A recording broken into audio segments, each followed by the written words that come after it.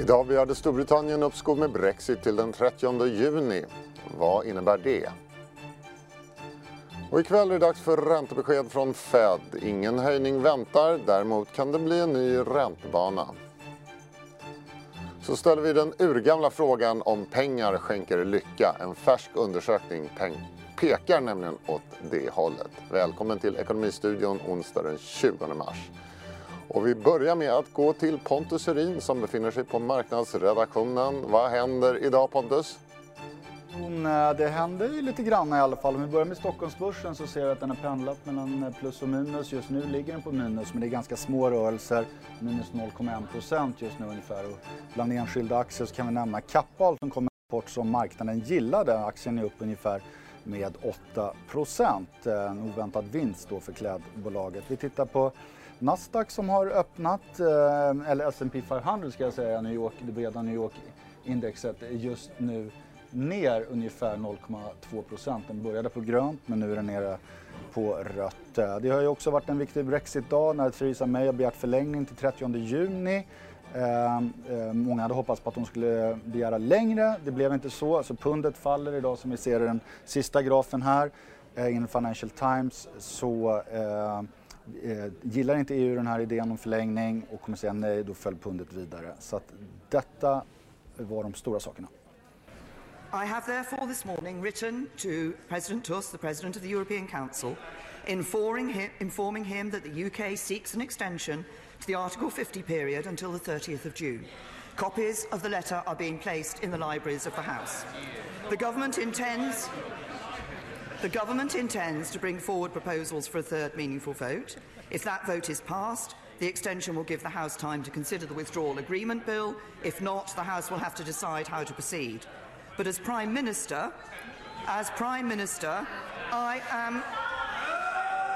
I am not prepared to delay Brexit any further than the 30th of June.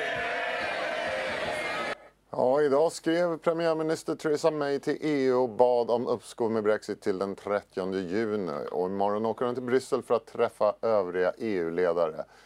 Henrik von Sydow, omvärldsstrateg på Carnegie, välkommen hit. Tack så mycket. Vi fick precis höra också att det har läckt uppgifter från Bryssel att EU motsätter sig det här uppskovet. Vad innebär det? Blir det en hård Brexit nästa vecka? Jag tror att det kommer vara bråk i Bryssel imorgon om datumet för utträdet. Jag tror att EU vill ha det antingen före nyckeldatum då, den 23 maj, alltså dagen då Europaparlamentsvalet börjar. Eller så vill det skjuta på det mycket längre, upp till ett år eller i varje fall fram till årsskiftet. Då förutsätter man också att Storbritannien ska vara kvar som EU-medlemmar och vara kvar i EU-parlamentet, gå till val i detta, vilket ju brexitörerna hårt motsätter sig. Men du tror inte på en Brexit nästa fredag i alla fall? Det finns fortfarande på bordet. Det finns fortfarande på bordet. Vi har ju sett hela tiden ett så att säga mycket polariserat men också paralyserat parlament som har mycket svårt att bestämma sig för någonting. Så att ett avtalslöst utträde nästa fredag, det finns fortfarande på bordet. Men om vi ändå tänker oss att Storbritannien får uppskov till den 23 maj eller till och med 30 juni. Ja. Vad vill då Theresa May använda den här extra tiden till? Den kan egentligen användas till två saker. Det första är att då förbereda en tredje omröstning i det brittiska parlamentet om just Mays avtal. Du kan möjligen, det är en mycket kort tid, det är en begränsad period. Det är svårt att skriva om det här mer än en mindre justering av det möjligen. Men May kan förbereda en tredje omröstning. Det andra alternativet är att använda den perioden till att förbereda just ett avtalslöst utträde. Att du förbereder tillfälliga arrangemang, att du förlänger viss lagstövning för att göra ett avtalslöst utträde då senare, antingen i maj eller juni, mer hanterbart. Det är egentligen de två alternativen som finns till buds. Glöm idén om en andra folkomröstning om Brexit. Det hinner du inte med. Glöm idén om ett extraval. De alternativen försvinner bort från bordet. Då är det bara Mays avtal eller ett då förberett avtalslöst utträde. Och i princip blir det då ett ultimatum till parlamentet? Det är det May tänker sig? Det är ju så May hela tiden har spelat detta mot rebellerna i det egna partiet, brexitörerna i det egna partiet. Att antingen ta det här avtalet eller så går vi mot ett avtalslöst utträde. Eller att Brexit skjuts upp. Och skjuts det upp, då ökar ju risken då för sannolikheten för en folkomröstning eller extraval. Och då kanske Brexit aldrig blir av. Så att det är så Mays förhandlingsstrategi ser ut. Men finns det några utsikter då att tillräckligt med parlamentsledamöter svänger om som har röstat nej till avtalet tidigare, att de faktiskt svänger och röstar ja till avtalet under trycket av att de annars hotas av Du kan ju peka på att just det här trycket då skulle bidra till detta. Men det är oklart, det måste kanske till någonting mer substantiellt för att få en förändrad matematik i det brittiska parlamentet. En sådan sak skulle kunna vara att EU väljer och kompromissar med och sätter en tydlig tidsgräns på kanske 2 år för den här backstoppen då, eller reservlösningen vad avser Irländska ön och situationen med Nordirland. Det skulle möjligen räcka, det skulle sannolikt räcka för att ge ett stöd i det brittiska parlamentet för Mays framförande avtal. Det kan man diskutera imorgon i Bryssel om det finns utrymme för det. Som vi hörde Pontus Serin berätta tidigare så har det brittiska pundet fallit tillbaka idag efter de här nyheterna. Hur tolkar marknaden de här beskeden och varför faller pundet? Jag tror pundet har gått positivt, delvis på grund av ett förhopp om en förlängning och en längre förlängningsperiod som också då pekar. I detta ligger ju också möjligheten till ett mjukare Brexit och ett Storbritannien som kommer närmare EU ändå. De utsikterna blir ju begränsade med det här. Och som sagt, jag tror att det finns en oro på en del valutahandlare om det brittiska parlamentet. Ett paralyserat parlament är en risk för marknaden, det är det. Ett parlament som inte formar majoritet för någonting alls. Bra, tack. Vi byter ämne. Ikväll klockan 19 kommer ett räntebesked från den amerikanska centralbanken Fed och vi har nu med även Andreas Jonsson, USA-analytiker på SEB. Andreas, det blir ingen räntehöjning från Fed ikväll, eller hur? Nej, det är väl ingen som tror att Fed kommer att ändra räntan ikväll, det tror jag inte. Håller du ögonen på i beskedet då? Det finns ju flera intressanta saker som vi kan se fram emot här. Och dels så presenterar man ju nya prognoser.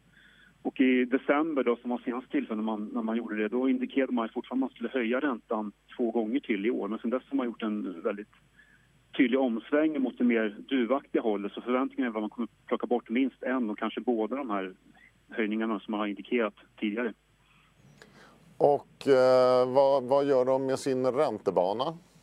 Kan vi spekulera om det? Ja, det är just det att man då sannolikt kommer att plocka bort de kommande höjningarna. Och sen är det ju också ett annat viktigt besked, det är ju vad man kommer att göra med balansräkningen.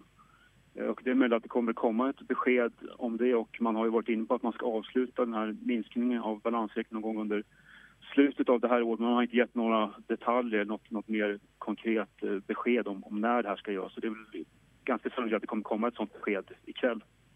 Vad säger du, Henrik von Sydow? Är du enig med Andreas? Blir det en ännu mjukare räntebana eller en lägre räntebana framöver från Fed? Ja, det är ju verkligen det som ligger i förväntan så att säga. Det blir mycket spännande ikväll. Skulle de ändå... Man ska komma ihåg det här alltså att jag uppfattar det som att Fed bara har pausat.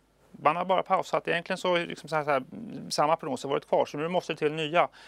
Skulle de presentera en prognos där en räntehöjning under 2019 eller 2020 fortfarande finns kvar, då tror jag marknaden kan bli nervös.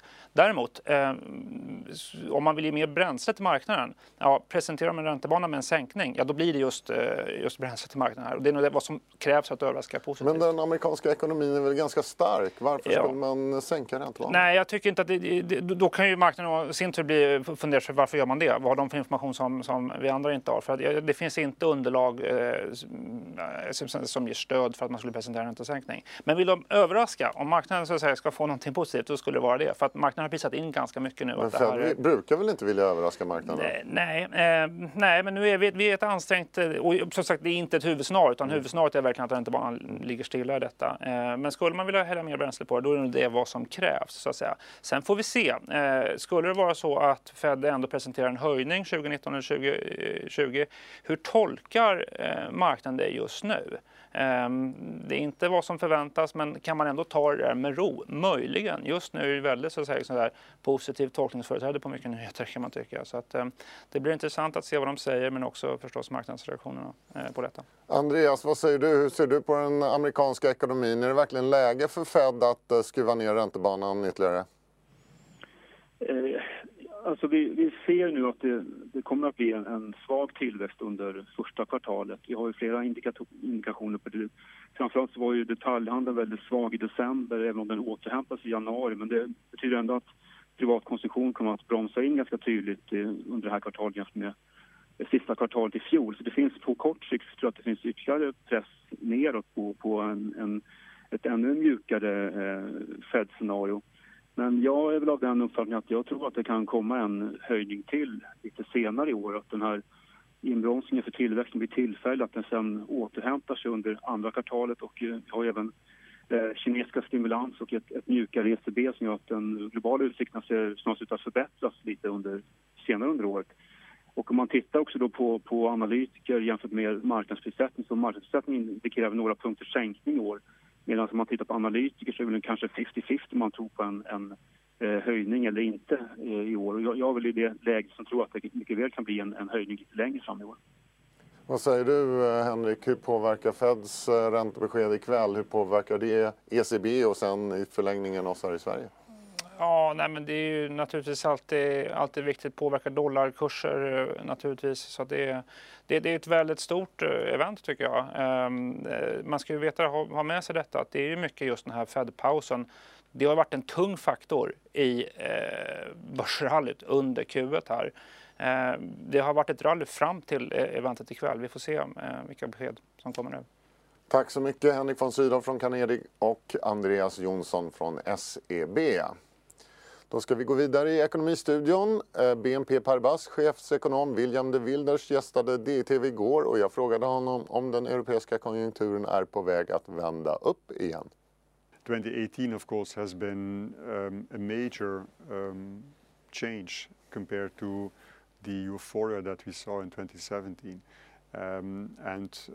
It has essentially hit the manufacturing sector and then to a lesser degree, as is usually the case by the way, the services sector.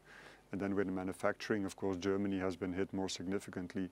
The good news that you observe is that within services there is some stabilization, and the other important point is that in a country like France, where I'm based, you also see a stabilization of indicators. On the other hand, the news flow with respect to Germany, German manufacturing sector continues to be very subdued. So it means that we are waiting with a lot of impatience the upcoming data, the PMIs and so on, and to see whether we are now kind of moving towards some stabilization. A key factor in that respect is going to be what is happening in China, because what you see is that the export order assessment of European companies to a very large degree has been driven by what is happening in China, the Chinese slowdown. And the very recent data flow in China shows that the picture remains very mixed. Some data have improved, others are still going down. So it's a bit early day, but I would guess that by April, May, we will see clear signs of a stabilization in China, which would then have a beneficial impact on the assessment of the manufacturing sector in Europe and then in particular in Germany, and that would kind of lift the mood. All the more so if, in addition, we would have moved into a scenario of no hard Brexit. So that means that for the second quarter, there is reason to be a bit more confident. You're, as you sound on balance, cautiously optimistic. Yes. Is that how you could summarize that? Both words are important. Yeah. Well, will the outcome of the European elections, or the elections to the European Parliament later this spring, will they impact the economy? They will not have an impact from a cyclical perspective, how the economy is growing in any given quarter, how sentiment is evolving, etc. I think in the run-up to the elections, it will be a source of a lot of headline news as the polls come in and so on, all the speculation about what that would imply in terms of the composition of the parliament. I think beyond that is going to be more important from the, let's say, structural dimension of economic policy. It has bearing on the composition of the new European Commission. It has a bearing on the agenda that will be set. What do we want to achieve for Europe? Is it more a model of a bit less Europe and a bigger role for the nations, even in terms of economic policy, or will there be a kind of a renewed ambition to strengthen the Eurozone, to prepare Europe in a better way for climate change, and also to strengthen Europe as an economic entity on the global scene in the relationship with both the US and with China. thinking of, for instance, the attitude towards intellectual property or foreign direct investments and things like that. All these elements, which I would label under the banner of structural economic policy, they will be influenced by the composition of the parliament. William de Wilders, chefsekonom på BNP Paribas om den europeiska konjunkturen. Och en längre intervju med William de Wilders det finns på di.se under TV-flikan. Så ska vi prata lycka i ekonomistudion. Finländarna är världens lyckligaste folk för andra året i rad. Det visar FN-rapporten World Happiness Report. Svenskarna är 7:e lyckligast, upp 2 placeringar sedan förra året. Och tidigare idag pratade jag med sociologen Filip Fors och frågade om man kan mäta lycka. Den vanligaste metoden är att man använder självskattningsinstrument som man ber personerna i studien då bedöma via enkäter hur nöjda de är med livet. Alternativt kan man fråga hur ofta de har upplevt olika känslor då, som glädje, nedstämdhet och så vidare. Men det vanligaste sättet att mäta det på det är att fråga människor då, hur nöjda de är med sina liv och så får de skatta då på olika skalor. Vad beror det på att finländarna är världens lyckligaste folk? Alltså jag har ingen bra förklaring till det. Normalt brukar alla de nordiska länderna ligga högt. Det har de gjort liksom senast så man började göra studier på 80-talet. Och danskarna har ju traditionellt legat liksom lite högre än de andra nordiska länderna. Men nu i den här specifika studien som de använder i World Happiness Report så har Finland placerat sig lite högre de senaste åren. Och jag har ingen bra förklaring till det faktiskt. Det är inte så stora skillnader heller ska man säga mellan de länder som ligger högst på listan. Så att det är väl inom felmarginalen nästan skulle jag säga. Om man tittar på skillnaderna mellan Norge, Danmark och Finland då, till exempel. Vad är det som gör att de nordiska länderna placerar sig så högst? Vad är det som kännetecknar de här länderna? Ja, där finns det ju faktiskt en hel del forskning som kan säga någonting där. Och det är väl en kombination av flera faktorer som visar sig vara liksom viktiga för länderskillnader i lycka. En är ju då ekonomiskt välstånd. Och det är ju alla de nordiska länderna har ju hög materiell levnadsstandard, så man har ju liksom hög materiell trygghet i de länderna. Andra saker som kännetecknar de nordiska länderna är ju till exempel att man har väldigt låg grad av korruption jämfört med andra delar av världen. Och också hög tillit, det hänger ihop lite grann. Att man litar på andra människor, inte bara familj och vänner utan även främlingar. Och det är ju någonting som har samband då med lycka också när man jämför länder. Så pengar ger lycka helt enkelt? Ja, alltså om det är pengarna i sig eller andra saker som hänger ihop med att ett land har hög BNP per capita, det är väl lite oklart. Men det finns liksom starka samband mellan ekonomiskt välstånd på landsnivå och lycka. Man kan även se över tid att det finns ett samband, så att länder som har haft stark ekonomisk tillväxt, de länderna har också ökat mest i lycka. Där är det framförallt i Östeuropa har man sett ganska stora ökningar över tid då, i självskattad tillfredsställelse med livet.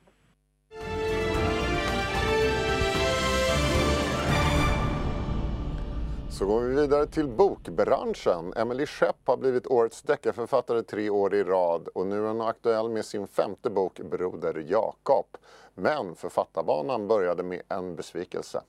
Precis som alla aspirerande författare så skickade jag in mitt manus till de stora förlagen och höll givetvis tummarna för att det skulle gå vägen. Men jag fick ett refuseringsbrev 2 veckor efteråt och när jag fick det så tänkte jag, vad händer om alla säger nej? Och jag väntade ändå ett halvår på att de andra förlagen skulle svara, och när de inte hade läst manuset så bestämde jag mig för att satsa helt själv. Och då gjorde jag egentligen alla steg som de traditionella förlagen gör. Jag anlitade någon att göra omslaget, jag anlitade en redaktör, jag anlitade en korrekturläsare och paketerade boken så professionellt som möjligt.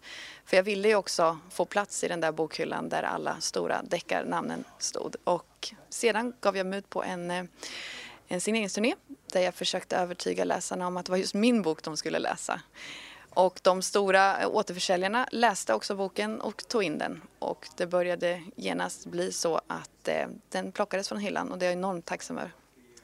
Men du gav dig ut på en turné. Hur gick du tillväga för att boka upp det och för att komma in på marknaden? Jo, jag kontaktade alla återförsäljare så att säga och pratade om boken och bad att få komma dit och signera. Så att jag investerade väldigt, väldigt mycket i min egen tid på kvällar och helger. Intressant. Vad var svårigheterna, de största svårigheterna med det här upplägget? Ja, de största svårigheterna är ju att övertyga läsarna om att just min bok du ska läsa. Men det är ju också väldigt svårt att marknadsföra sin egen produkt. Att sälja till exempel en porslinsmugg eller en ny tandkräm är ju något helt annat. Men att stå där och lägga fram argumenten att det är just min bok som jag har skapat som ni ska köpa, det var lite tufft i början. Varför det?